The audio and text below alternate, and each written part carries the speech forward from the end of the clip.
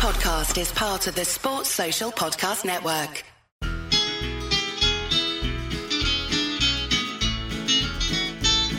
It's the moment of the evening every K-State fan enjoys. Settle down and pour a whiskey, crack open a LaCroix.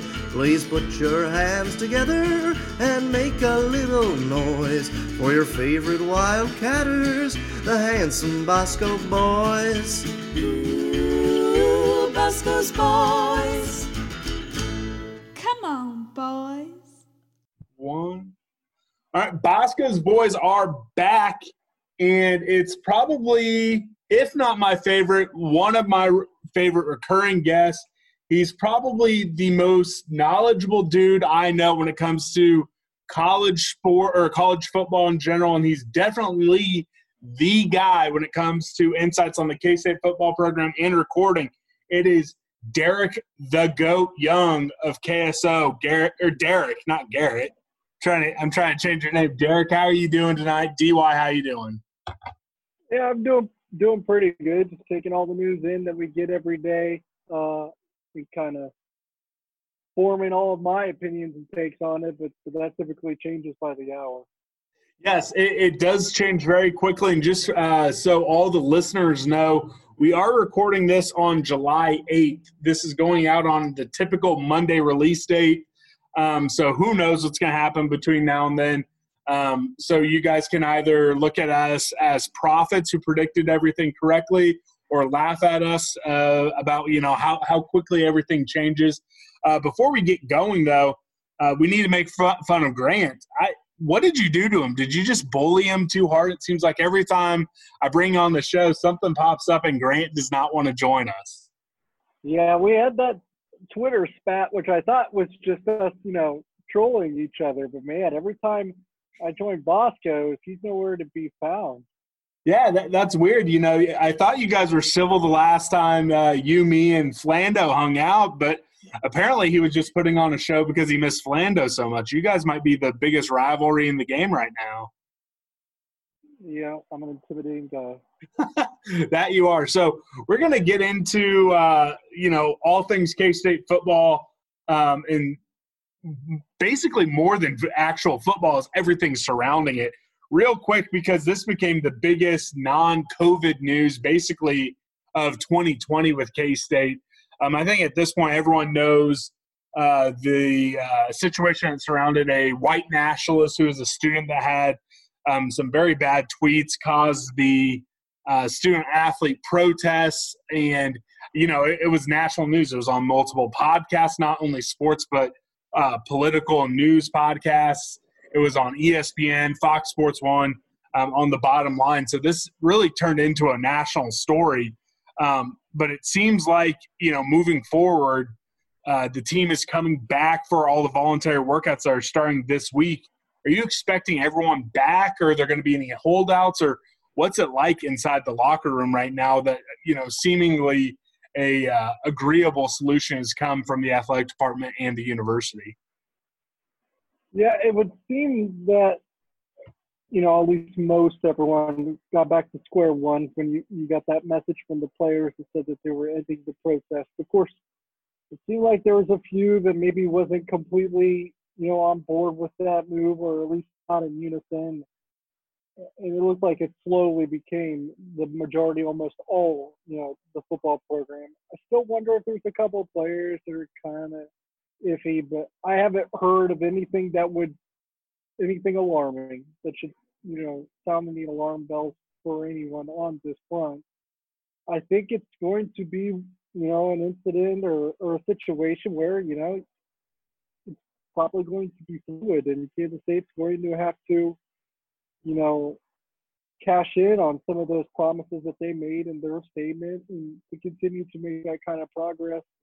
And then the players will, continue to do what they're supposed to do if they feel like the university is doing what they're supposed to do.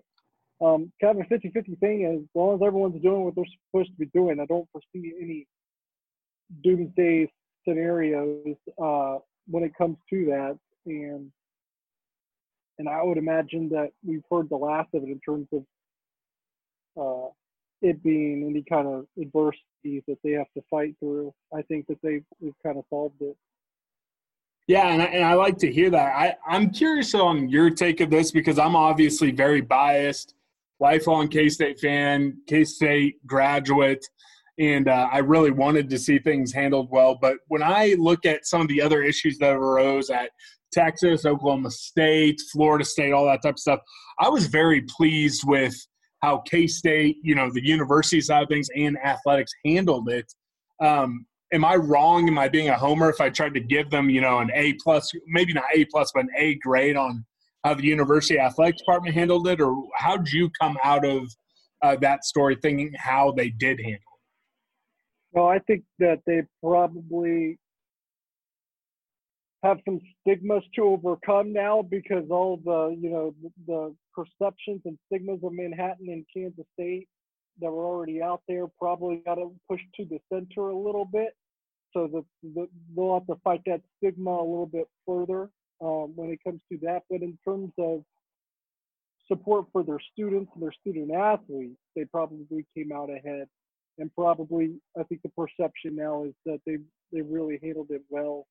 They really supported their athletes well, supported their students well, and aren't going to stand for anyone being prejudiced towards a group of people or racist towards the Black community in Kansas State, realizing that there is hardships that they have that others don't. So I think that the perception, at least for me, and what I kind of grasped from others that maybe aren't tied to Kansas State, is that they really kind of threaded the needle here and did everything that they could to empower their students and also push for the progress and reform that they wanted at the same time. So, no, I think they handled it as well as you can. It was not an easy situation to navigate, and they did without truly any additional hiccups, and sometimes that's hard to do. At Oklahoma State, at Iowa, you're actually running into situations there where the ones being criticized for not being supportive, or ones, being criticized of being very narrow-minded in how they view certain people, are actually the coaches. But when it came to Kansas State, when it showed up at the front door, because what that tweet from that student ignited, there was no bad stories or bad examples coming from this coaching staff and how they treat players. All you heard was as how much they were supporting their players throughout, the situation. And I think that's going to be viewed fondly by the administration that they answered to, by the college football world that was watching, and by recruits that were watching. So, no, I think they came out ahead and did everything right. And you have to remember that they have stigmas to fight. Their problem was that the coaching staff not being supportive, like was the case at Oklahoma State and Iowa. Yeah, and you kind of touched on the next thing I was going to ask. So forgive me for repeating it, but how did either folks, family or recruits that are interested in K-State, or folks outside of college football looking in, did the gauge of how K-State handled it, pass the sniff test for folks who weren't reading and involved in it day in and day out? Yeah, it's kind of been shocking to me, not just in relation to Kansas State, but in relation to these situations that are popping up in college football programs, how it has it. I'm a little surprised it hasn't negatively affected recruiting all that much, if at all. Obviously, Iowa went through, a few weeks of just like different accusations from past players about how very insensitive and sometimes racist some of their coaches were, going from the strength and conditioning coach Chris Doyle to the linebacker coach Seth Wallace to the offensive coordinator Brian Ferentz to Akram Wadley's recent accusations about Kirk Ferentz, the head coach. Through all that, the only guy that was pushed out the door was the strength and conditioning coach Chris Doyle. despite all that. And they've done a pretty good job, just like Kansas State, of kind of trying to reverse the momentum and fix themselves and work towards progress as well. So I won't take that away from them. But through all those misdeeds and missteps and very insensitive remarks by those coaches towards those players for years, through all that, they still were able to kind of turn it around, and then they landed Jordan Oladipo, for example, the corner out of Tampa, over Iowa, over Pittsburgh, or no, over Kansas State and over Pittsburgh. So it didn't really affect their recruiting in a negative way. It didn't take them long to, add in, a black college football recruit from Tampa recently after all that, took place. For Kansas State, I've actually heard from a few different recruits that were paying attention to everything. Of course, one being corner Trey Washington, another one being Devin Lemire, the safety from Texas.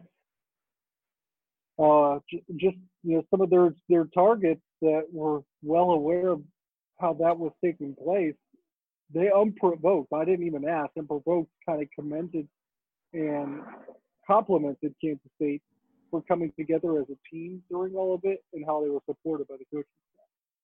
Definitely, and I like hearing that. And we'll move away from that topic to one that also isn't very fun. We'll talk about everything surrounding trying to get in a football season. But before we do, they've been our name sponsor for a while, and they sponsor the entire Armchair Media Network. That's betonline.ag. There's no short of action going over there. betonline.ag. You got all sorts of fights going on. You got European soccer. I'm glad to see you're on the Chelsea bandwagon. They had a nice win versus Crystal Palace. It was a little nervy towards the end, but if you had the over 3.5 on goals, you were cashing that ticket. They have everything over there. And guess what? When people are listening to this, MLS is back. Sporting KC would have just had their first game yesterday. And you have MLS.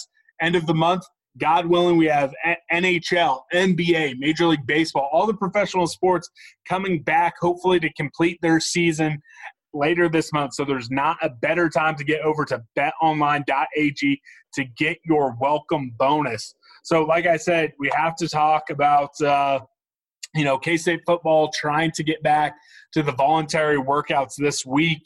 I think you said it over on K-State Online that they're 0 for 1 on being perfect, and they need to be perfect the rest of the way to help have a season. What sort of confidence is there, if any, inside the athletic department that, hey, you know what, these about half the team left Manhattan, half the team's coming or stayed.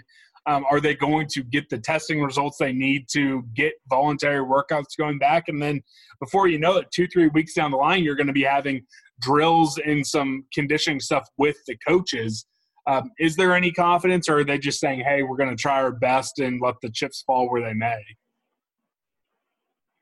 I think if you would have asked me this a month ago, there was pretty good confidence, and I don't think that's there anymore. They're still operating or under the assumption in their minds that they're playing a game on September 5th. So if that gives people optimism, I still think that in their minds that's taking place. That's still 2 months from now, but they're going to have to start really kind of getting underway of some real football stuff in the very near future. So I don't think that they're completely deflated, but I don't think that they're as confident as they were a month ago. And they're not the only ones that had to pause workouts. Just today, and we're doing this on Wednesday, July 8th, we heard that North Carolina paused workouts today. Houston already had before Kansas State. KU did, I think, after K-State. And now I just read on Twitter, Ohio State has paused all workouts as of this evening, Wednesday, July 8th. So Kansas State isn't the only one struggling here. North Carolina put out the number with 37 positive tests between football players and staff, I think. That's why they paused it. Clemson had that number as well, just players, I believe, 37, and they didn't even pause workouts. So full speed ahead there. I would just say that this continues to be problematic. Even before this podcast was underway, I was like, yeah, we heard, the Big Ten possibly doing what they're going to do in terms of a 10-game season, conference only, 5 home, 5 away, over a span of maybe 13 or 14 weeks. So you put the bye weeks in there, so you have to make up some games. I was like, all right, maybe this will work. But now I hear Ohio State had a pause stuff, so. And they're not even necessarily in a state that's called a hot spot, so to speak. It's not Texas, Florida, Arizona, or California. But it's becoming problematic. They're going to jam this thing through, I think, or at least try to. And they're not going to give up until they absolutely have to give up. And there's so many logistical nightmares that come with the spring football season because of how it'll affect the following year as well. So they're going to try, but confidence is diminishing. Yeah, so you mentioned some of it. Just today, the Ivy League officially said that they will have no sports until a minimum after January 1st. That encompasses football, it encompasses the start of hockey and basketball, which are both big Ivy League sports, along with all the traditional fall. As you mentioned, the Big Ten, the reports are being floated out there. It's not official yet, but the reports of a 10-game conference-only schedule. You have USC saying that they're not going to have folks coming back onto campus, and a lot of whispers out of the Pac-12 on what they're going to do.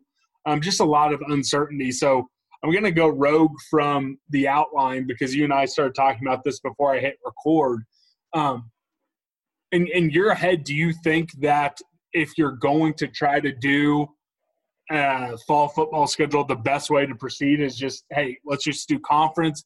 Let's try to spread out 9 to 10 games over 14 weeks, 15 weeks. Or if you were the czar of college football, would you just try to do almost a half and half, 5 games over 10, 12 weeks in the fall and then 5 over 9 in the spring? Yeah, these are difficult questions. I can understand why they're having difficulty coming to these solutions because I don't know exactly what I would do. First off, I think a problem that they're having, and one error that they have, these decision makers, and I think the decision makers really are probably just the Power 5 conference commissioners and there's athletic directors. I think it's just those people. They're going to be the ones that say go. One is that you do have so many hands in the pot here that it does take so many to say go. In the NBA, it only takes one person to say go, and that's Adam Silver, the commissioner. In college football, it takes plenty. If you have conference-only seasons, what happens to Notre Dame? That's also another good question. Well, the Big 12 only has 10, so, hey, Notre Dame, come be a Big 12 member, help us get to 10 games. Yeah, I mean, who knows? But I think part of what I was getting back to, too, I think part of the problem for some of these decision makers, too, is that I don't think that they were being – maybe they thought they were, but they weren't being practical when they set out to do all of it. I don't think they understood the kind of difficulties that they would be faced with, or how much it could spread, or how many guys, based on CDC guidelines, would be forced into quarantine at one time, or how tough it would be to manage the behavior of kids 18 to 21 years old, how difficult it would be to get one team to be perfect, let alone 50, 60. I just don't think that they were rational in their approach here. I think it seems like they're like, all right, everybody comes back and we'll do voluntary workouts. This is easy. We'll be fine. And then I think there were hiccups and flaws along the way that maybe these decision makers didn't foresee. I think some of the execution at some of these facilities at different schools were flawed as well. I think some you hear different reports, and it's hard to tell what's real and what isn't because the veracity of these reports is you just don't know what to believe and what not to believe. But there's really kids going into workouts and starting to, like we heard at different programs, players coming in late. Like everyone moved in, but there was 3 or 4 stragglers. And those 3 or 4 stragglers started to mingle and be around the football team before their test result was back, even though everyone else's was. It's like, I don't know. I guess it's a little bizarre to me that they didn't think about that. Hey, these 3 or 4 guys probably shouldn't be around anyone until these test results are back.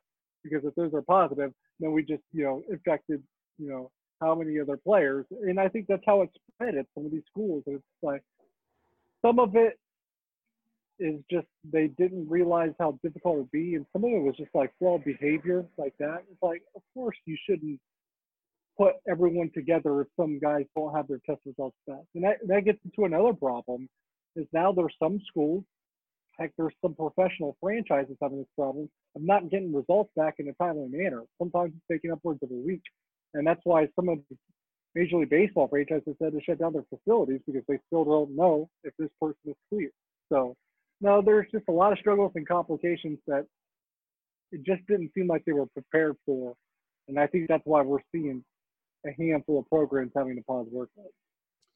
Yeah, it's getting wild. It's kind of demoralizing. You and I have had probably close to a dozen conversations ranging from confidence of a 12-game season to I think where we are, the low point today. There's one other kind of thing I want to throw out there. I don't think it's feasible, but I saw some folks on Twitter talking about it. It's been on the message boards. I heard it on a couple different college football podcasts being talked about today. Is just completely throwing out the idea of conferences and trying to do more regional bus type schedules. That's not going to happen, correct? There isn't someone who might be whispering that into different folks' ears. That's just, folks trying to be creative and come up with stuff, right? I heard it was a couple weeks ago, but I heard something about a regional schedule.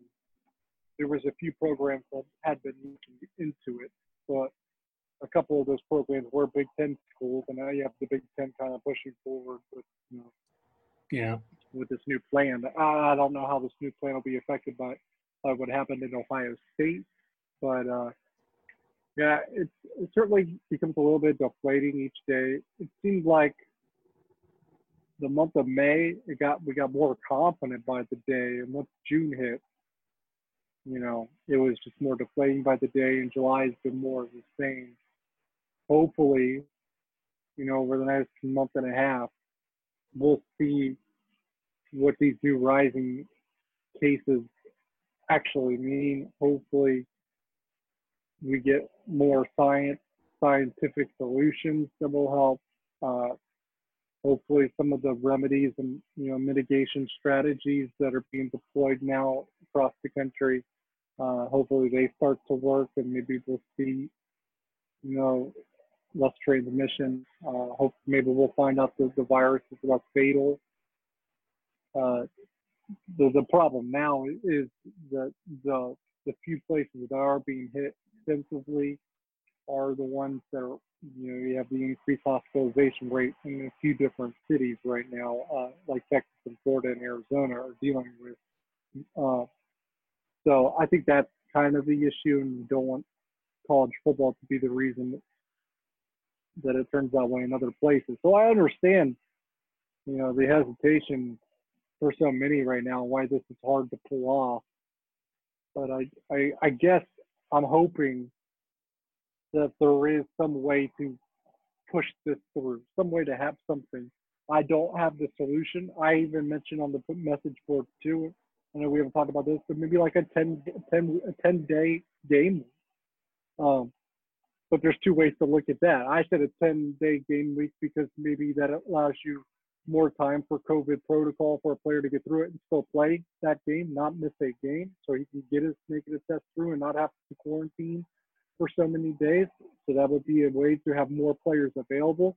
But another way to look at it too is maybe that's more time for other players to get infected as well. It's going to be tough.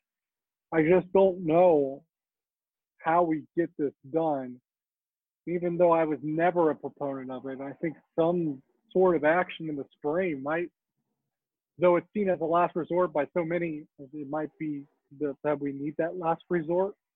And I don't know if that means the paychecks for these athletic departments comes too late, and some are hurt well before then. I don't know. Or maybe find a way to get 5 games in now, 5 games in the spring. It's the only, and I know that's really weird. Don't get me wrong. You basically have a 2-month, 3-month halftime in between 2 seasons. It's really strange. I totally understand it, and I totally get it. And those 5 games, at least in the fall, are probably going to be spread out too, just so that you can play them.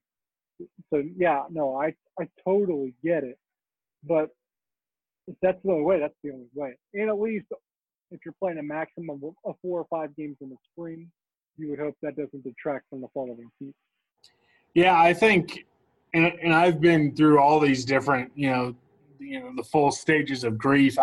I think I just want something that resembles a season, but I want the full 12 in 2021. So if it came down to it, I mean, that's what I think my new priorities become. I don't know how realistic that is, but I do want to touch on something that is, I actually have a question for you. Yes, let's hear it. Because this is more your alley. Yes. How many Power 5 athletic departments would struggle, and to what extent, if there is not a season? Yeah, so that was the next kind of question I was going to bring up, because I think in my head, when I've talked through this, when I've looked at it, I would think that when you look into the financials and you look at some of the stuff that's going on in the Pac-12 conference, if you're talking about just Power 5, we saw today Stanford, granted they carry almost every single varsity NCAA sport. They just dropped 11 today. You have Washington State that, it should be illegal for them to operate in as big of a deficit as they do. Cal is in a similar financial position. If there's no college football, which would also bring me to say no NCAA basketball tournament money, I mean, again, I think power schools probably find a way, but I would not want to be working in an athletic department out in the Pac-12. And just think about, like, the MAC schools. Someone posted it, there's 11 MAC buy games coupled up with Big Ten schools. How are they going to survive? Because that's one of their biggest, dollar, revenues are these buy games. I'm legitimately nervous for the future of college athletics if we can't get a college football season, even, the NCAA tournament back. Because I think of, like, the Cleveland States and Wichita States of the world, if you're missing conference distributions from a basketball tournament for 2 straight years, which for those schools are the biggest, revenue generators outside of student fees, it's just ugly and it's scary. And I'm worried because I love college athletics. K-State football and basketball are my 2 favorite sports in the world. And again, it's from a very selfish point of view. When I talk about wanting, a football season, all that type of stuff, it is very selfish because that's what I enjoy. And it makes you it does make me feel a little dirty because, again, it's college athletes. Yes, they're getting a stipend, they're getting, education paid for, but at the end of the day, it is supposed to just be a quote unquote extracurricular activity. And so much of the entertainment value for me as a fan is tied up to it. So it's just a weird feeling all around, knowing that we could be on the dawn of college athletics never being the same if we can't get a football season. Yeah, it's going to change no matter what, even if there is some type of season. I would venture to say that there's going to be enough of a remedy in place that, I guess here's my thing is, like, you can always have an NCAA basketball tournament, right? Like, it doesn't matter when. That's not weather dependent. Yeah. Like, they can start NCAA basketball season in March if it's really that important to get that income. Yeah, that's true. Now, but is there a time where they need it by, though? Like, you know what I mean? Well, like, I think if college football happened in spring, does that still financially crippling for Power 5 programs? Well, so I believe most Power 5 athletic departments, their fiscal year ends in June, and July 1st is the start of the fiscal year. So I think people will be sweating and you might have some TV companies that are being asked to write a check before all inventory is played. But it's going to be, there is going to be some squeaky moments if they do try to do that, because that's when the fiscal year comes into play. In theory, if it's happening, some of these athletic departments probably could get a private loan to bridge them a month. But I mean, I would not want to be working in an athletic department right now. No, and neither would I. And I guess my thing is, like, let's say there is treatment vaccine stuff that starts to circulate beginning in December, and maybe is a little bit more all-encompassing by January or February. You could start college basketball then. They probably only need 3 weeks of like a trade camp. It's not a contact sport. And I'm sure for the most part, most of them stay. So you'd have to truncate the season down a little bit still. But then, I mean, you could play. You know, maybe it is only on conference again. But even then, so much of everything is, as you pointed out, logistical. So the whole issue with college football is, you know, if there was just a plan that people had confidence in, I think that would take a lot of anxiety around it. Could you really tell basketball, hey, you know, we're definitely not starting on time, and hey, if a vaccine pops up, you know, in January, we'll do our best to get our hands on it and hope you guys are ready to start rolling in March. I mean, I think that's a tough ask of players, coaches, and all that type of stuff. And again, it might be a necessity, but just logistical wise, I mean, could you imagine, especially trying to scramble, get all those guys back on campus if they're not doing on-campus learning? I mean, it's a logistic nightmare. That's another wrinkle. In about a month, Kansas State's supposed to start classes. Yeah. Oh man, it's just crazy to think about, and it's giving me anxiety. And you know, I hope they figure it out. And again, I'm afraid though that because there's still so much of the virus as we sit here on July 8th, and what a positive test means for individuals. My confidence is just getting lower and lower every day. So I'm going to move on from that because it hurts my soul to continue talking about it. It really sucks. And I'll tell you what, the only thing that might hurt as much as missing a football season is a manscaping accident.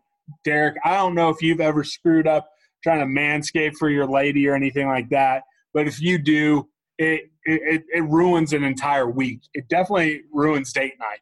But with the Lawnmower 3.0, that's right, 3.0, not only do they have a guarantee that you will not nick, cut, or snag any part of your body when you're manscaping, it now has a 90-minute battery and it's waterproof. So you can be manscaping in the shower, brushing your teeth, washing your hair.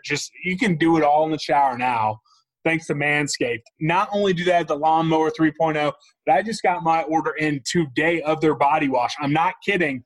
They send us a care package every time we start doing their ad reads. They give us the new lawnmower. They give us some ball deodorant, some lotion, all that type of stuff. I like their body wash so much. I use the promo code ARMCHAIR for 20% off and free shipping so I can get some more of their body wash and literally the most comfortable boxers I've ever put on. So if you want to manscape, if you want to make it look all nice for, you know, your partners in bed, go to manscaped.com, Lawnmower 3.0, and all their other stuff. Promo code ARMCHAIR, 20% off. And guess what? If you guys send me a picture of your Manscaped, you know, items that you order, I'm really bad at wording this because the first time it was bad. But, you know, if you order from Manscaped, you send me a picture of what comes in the mail, I will personally send you a Bosco's Boys koozie on top of it. So, you know, I couldn't imagine not going to manscaped.com and using promo code ARMCHAIR with all that type of stuff. So we'll transition into recruiting talk. Again, this is where you are. There's no one in the world better than you. You know, there are some football insiders, you know, Pete Thamel, Dennis Dodd that might know more about inside college football than you, but no one knows more about K-State football recruiting than you. So since we last had you on, there was 3 commitments in the month of June, all of them happening basically in the course of a week. I just want to ask you about each 3 of these guys. Let me know, the strengths, what K-State fans, if they choose to be optimistic, should really get excited about each of these guys. I want to start off on the one who is the most interesting prospect, maybe in the entire recruiting class so far. That's Dervin Weathers. He's truly a football player. When you watch his tape, he is just a football player, and he's playing at one of those small school powerhouse teams in Missouri in Webb City. What would you tell K-State fans if they want to be excited about this kid, why they should? He's a winner. He's fast. He'll be one of the fastest kids in the class. He has size potential, which means he's going to grow even more to the point where, he could play running back possibly. I don't necessarily see that at this point, mostly because of need and because they might be recruiting a different running back anyway out of Georgia. And they already got Jaden Williams out of Iowa, and they're not taking 3. Somebody's playing a different position. I'm guessing it's Weathers. And I really see him growing into a linebacker. Probably someone that's going to have a similar build as I want to say like an Elijah Sullivan, so to speak. Kind of play that type of role where we're going to that kind of linebacker now. So I could see him growing into that role. I mean, they still want length at the position, but you don't have to be 230-pound big dude. You just got to be long. You got to be able to cover because this is the Big 12, and you got to be able to run. You got to be able to tackle. Think about like Jabril Cox that they had at North Dakota State. He played linebacker at North Dakota State, just transferred to LSU. He's that good. He didn't play linebacker in high school. He played quarterback. So I think you're getting – I don't want to say Devin Weathers is going to be Jabril Cox. I know people are probably going to rush him. Nope, you said it. We're gonna cut it. We're gonna put it on Twitter. DY says Weathers is Jabril Cox 2.0, future NFL draft pick. Yeah, I mean, I don't know how good he's going to be. He's got a lot of upside, but I can see him carving out the same path that Jabril Cox did. Definitely. The next one, it's the second Colorado kid out of this class, Braden Wood. I think that's probably one of the better recruiting wins when you look at what they had to overcome, not being able to get visits, beating other Power 5 schools, and then Louisville, where I believe he did get to go on a visit to before all this happened. First defensive lineman in this class. What can you tell us about him? Because when that one came through, I was pumped, and I think his dad was pretty pumped too. Yeah, his dad's a pretty excitable guy. A very, very good father, very supportive of him. And they defeated Louisville for him. Louisville did get a visit too. So that was a pretty big recruiting win when you think about it in that light. But they were always pretty high on Kansas State. So they had some, connections to the school. I think he had an uncle that was teammates with in high school with Colin Klein and stuff of that nature. His grandfather was kind of liked him to K-State. So they had a lot of things going in their favor to kind of defeat that, the advantages Louisville had. But he's a pretty disruptive defensive tackle. He'll play 3-tech. He's pretty athletic and quick out of the stance. So he has a chance to be pretty disruptive in that role. But yeah, he was another one of those commits in June. It was like the 3 W's. We just talked about Weathers, that's Wood, and of course the next one, Austin Weiner. And he's another guy he's probably going to be my pick. Austin Weiner is in the class that'll definitely outperform his ranking. Because, and I understand it, he'll probably be a low 3-star. He already is. And that's because he's such a project, and he's not even going to play offensive line in high school. He's going to play offensive line in college. It's really hard to project, or at least stick your neck out more than a low 3-star grade for someone, kind of going in that path. But if you look at his bloodlines with how his father kind of matured and grew at Kansas State into an All-American, NFL draft pick and an NFL player, Todd Weiner. Todd Weiner was 225 pounds when he got to K-State. So Austin's already well ahead of that. He's 6'7" and approaching 250. And he's put on about 35 in the last year. So I think I loved that he's already making progress in inroads to adding that bulk. It shows me that he's capable of doing it, and it won't be a scenario where he can't when he gets to Manhattan. When you look at his bloodlines and how athletic he is, I would be surprised if he's not a multi-year starter at Kansas State. Yeah, I actually think, and again, the class is only about half full.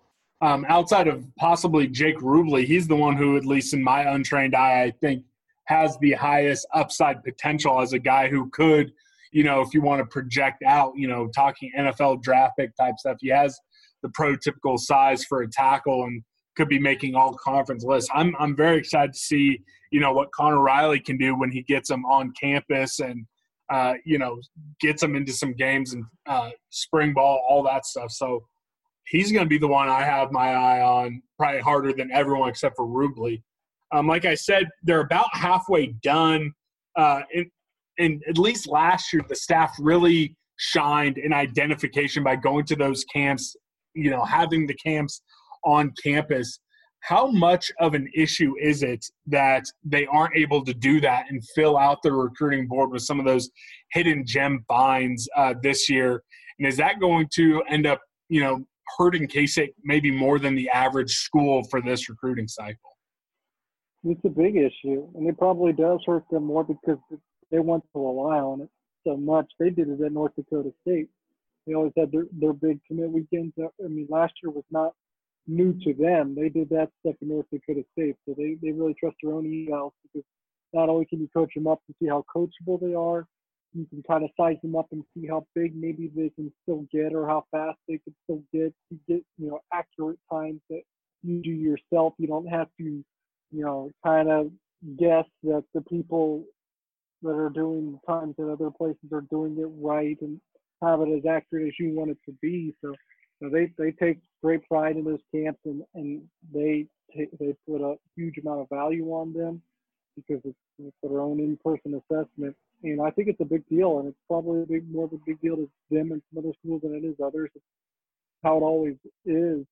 And I know because I was talking to someone that's pretty familiar with their efforts the other day, and he said, senior film is going to end up being a pretty big thing for them because, they need that extra evaluation on, a handful of guys.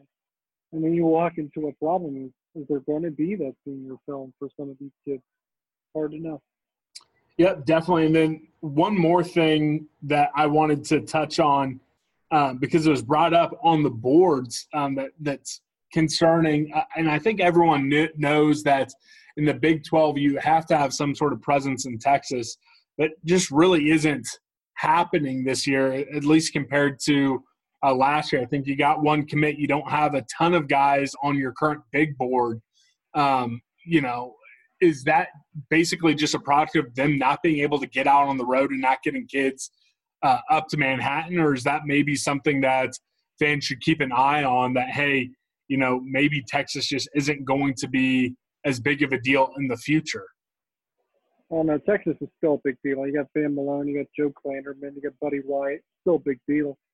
It's kind of making it happen the way it is right now. I mean, you can't get kids on visits. So a lot of those Texas schools are going to be the beneficiary of that because you're seeing a lot of local programs win out on certain recruiting battles, instead of that nature because either they've already visited or their parents let them close to home because of what's going on in the world. So, that has everything to do with events outside of their control right now. And hopefully that's only a 1-year thing. And just, when you look at the holes they need to fill coming into next year, are there any red flags, at least the way you look at it, how many guys they're targeting at any given position? I think there's been some concern by some folks not going after enough defensive linemen. Some folks think more linebackers need to be brought in than others. Are there any of those, kind of worrisome spots for me? I'm looking like at tight end. I think you already said that whoever the tight end is probably hasn't been offered yet. So that's where my head's at. You're a much more even keel guy than me. So you can either talk me down or you can make my red flags a little brighter. I mean, they'll still get it. They're still looking for a good tight end, and I trust that they'll find one that's up to snuff for them. I don't really wouldn't say any red flags, so to speak. A little surprised that they might be chasing another running back. I wouldn't just and maybe they aren't, or maybe it won't work out that way. But it seems like they're, at least intrigued by the idea of adding another one or thinking about it. And then for me, I think I'm okay with the linebacker because I think Devontae Pritchard will probably play linebacker, and I think Devin Weathers might play linebacker. I mean, you don't play three. I mean, this isn't 1990s, so I think they're going to be just fine at the linebacker position. And I think they're recruiting that at a clip that I would anticipate and that I would recommend. I don't think it's a red flag, but I have concerns about the defensive line recruiting, but that has more to do with guys that seem viable. I think they're still going to add the about the number that I would. So it's not like strategy is my issue. I don't see a lot of realistic targets along the defensive line right now. Definitely. And then before we get into the final one, just one more final shout out to betonline.ag. Again, they're the spot for all your soccer gambling, NBA, Major League Baseball, NHL, all going to be back by the end of the month. And guess what? Fingers crossed, we'll be betting on college football on betonline.ag come this fall. And again, you can do it from your laptop, your tablet. I use them on my phone, in-game live wagering, all sorts of stuff. And guess what? For plus $1,200, Kanye West wins a state in the 2020 presidential election. So if you think Kanye is going to pull off a state, if he's going to pull off his home state of Illinois, put some money down on Kanye, and he could be cashing out big. So the last true question I'm going to ask is, I got another question for you. Oh, okay. Let's hear it. Pro sports. Do you think they all work? So you think they all have it figured out, or at least without any hiccup? Well, so I guess my question is, what do you define hiccup? Because FC Dallas for MLS got sent home because they had 10 guys. Okay, that they won't cancel, don't have to cancel it altogether. So that they actually play beginning to end.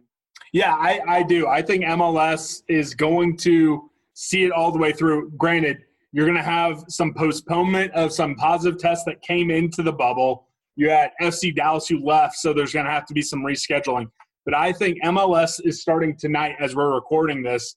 I think in 6 minutes or an hour and 6 minutes time zones, shout out to Nick Russell. I'm not great with time zones right now. But I think we are going to see it start, and I think we are going to see a quote-unquote champion of the MLS's back tournament. I think NBA. NBA. The first game is tonight? Yes, Orlando versus Miami, ESPN, which, is nothing because there's going to be like 15 games between this recording when folks listen.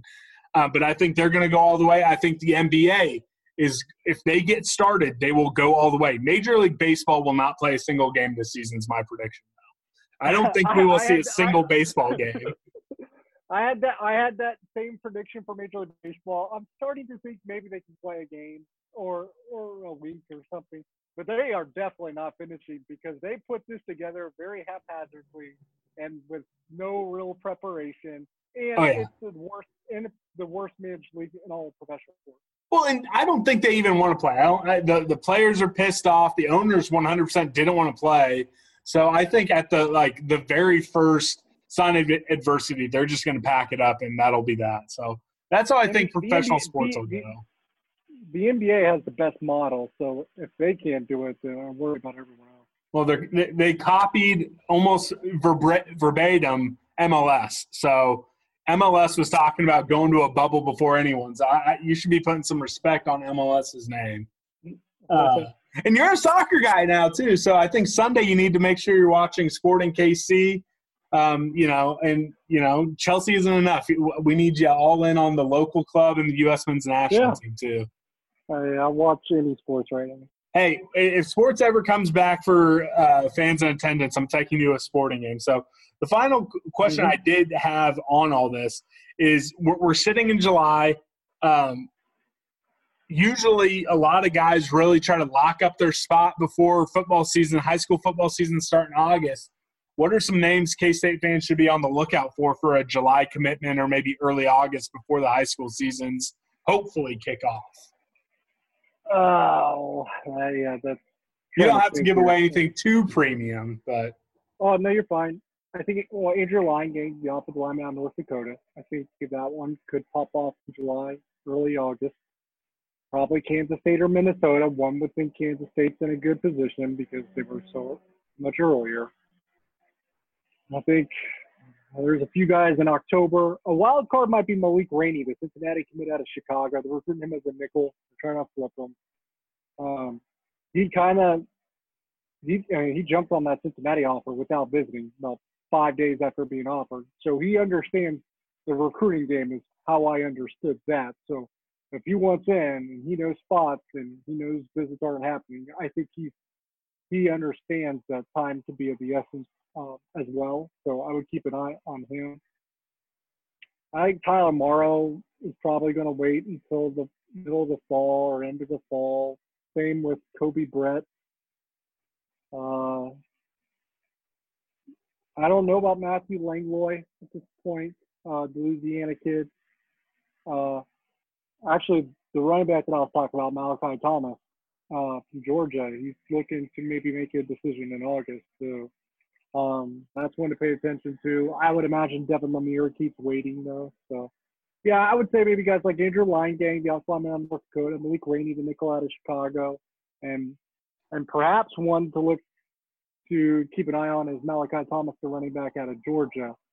I can't say with 100% conviction that they're going after him, hardcore, but I know they've been in contact with him. Definitely. So that wraps up everything I had for you. As always, I want to give you a platform right at the end. Let anyone know who isn't a subscriber over at KSO what you and Flando are cooking up in the lab to help us get through the summer. I know he's on top of it. Anytime there's a new round of Skype tours or Skype visits on the basketball program, Flando just hops on there and it's like, boom, here's 12 guys that the basketball staff's meeting with over the next couple weeks. That kid grinds like no other. Oh, yeah. Grant Flando is the man when it comes to anything basketball on the Kansas State beat. So if you love Kansas State basketball, you should be on the site just for that kind of information, to be honest. Obviously, if there becomes some football practices in the near future and there's things for us to perhaps watch or cover out of that, we will. However, and this is how I think is how we're going to sell it, because it's the way we can sell it and how we differentiate ourselves, really for 65 days out of the year. Yes, there is no sports, but guess what? Or at least no college sports at the moment. But guess what? There might be high school football seasons, and if there is, we will be there. And even though there is none, the most sports you could possibly get right now, at least for your Kansas State appetite, is recruiting, and we're on top of that better than anyone. So I understand the frustration right now with there being no college sports and kind of a big reprieve on athletic competitions in general and how frustrating that is. And I understand that you wonder, hey, what the hell are we paying for at this point or whatever. But, hey, we're going to be covering recruits, and that's the one thing that's going on in the Kansas State world. So if you want to stay connected to sports in any way possible and stay connected to your school in Kansas State, recruiting's the way to do it, and we got it. Yep, I couldn't say any better myself. I'm over there a ton, and people like to make fun of me on the boards, and sometimes I get in arguments over Skylar Thompson. So if you guys want to see me fighting with people for the honor of Skylar Thompson over on the message boards, head on over there. You want to see people make fun of my grammar? He backed off. Say what? You backed off your Jackson Mean stuff a little bit. Yeah, you know what? I'm a little sad about that. I think there's enough information out there. He's going to come through. He's going to be a future All-American. Just might not be this year. So not going to back off the bandwagon just yet. I'm just not going to, I'm not going to go down in flames defending him or my bad nickname for him. So that's all we got. Everyone, check out K-State Online. I'll tell you this. It's the best money I spend every week. Nobody covers recruiting or K-State football quite like Derek Young and Grant Flando. I'm not kidding when I say there's no one in the world who is as plugged in to K-State basketball as Grant Flanders. I almost wonder if he's sometimes just in, on the Skype calls or in the coaches group text myself. So that kid has it covered. So check them out. Check Derek out. Everyone tweet at Grant. Just tell him hi. Like, we miss him. Tell him that Derek isn't that scary. He doesn't have to hide from him. So and tell him that Arsenal sucks. Yeah, tell him Arsenal sucks. Yes, I love it. I love how quickly you've been indoctored. I love it. So that's all we got.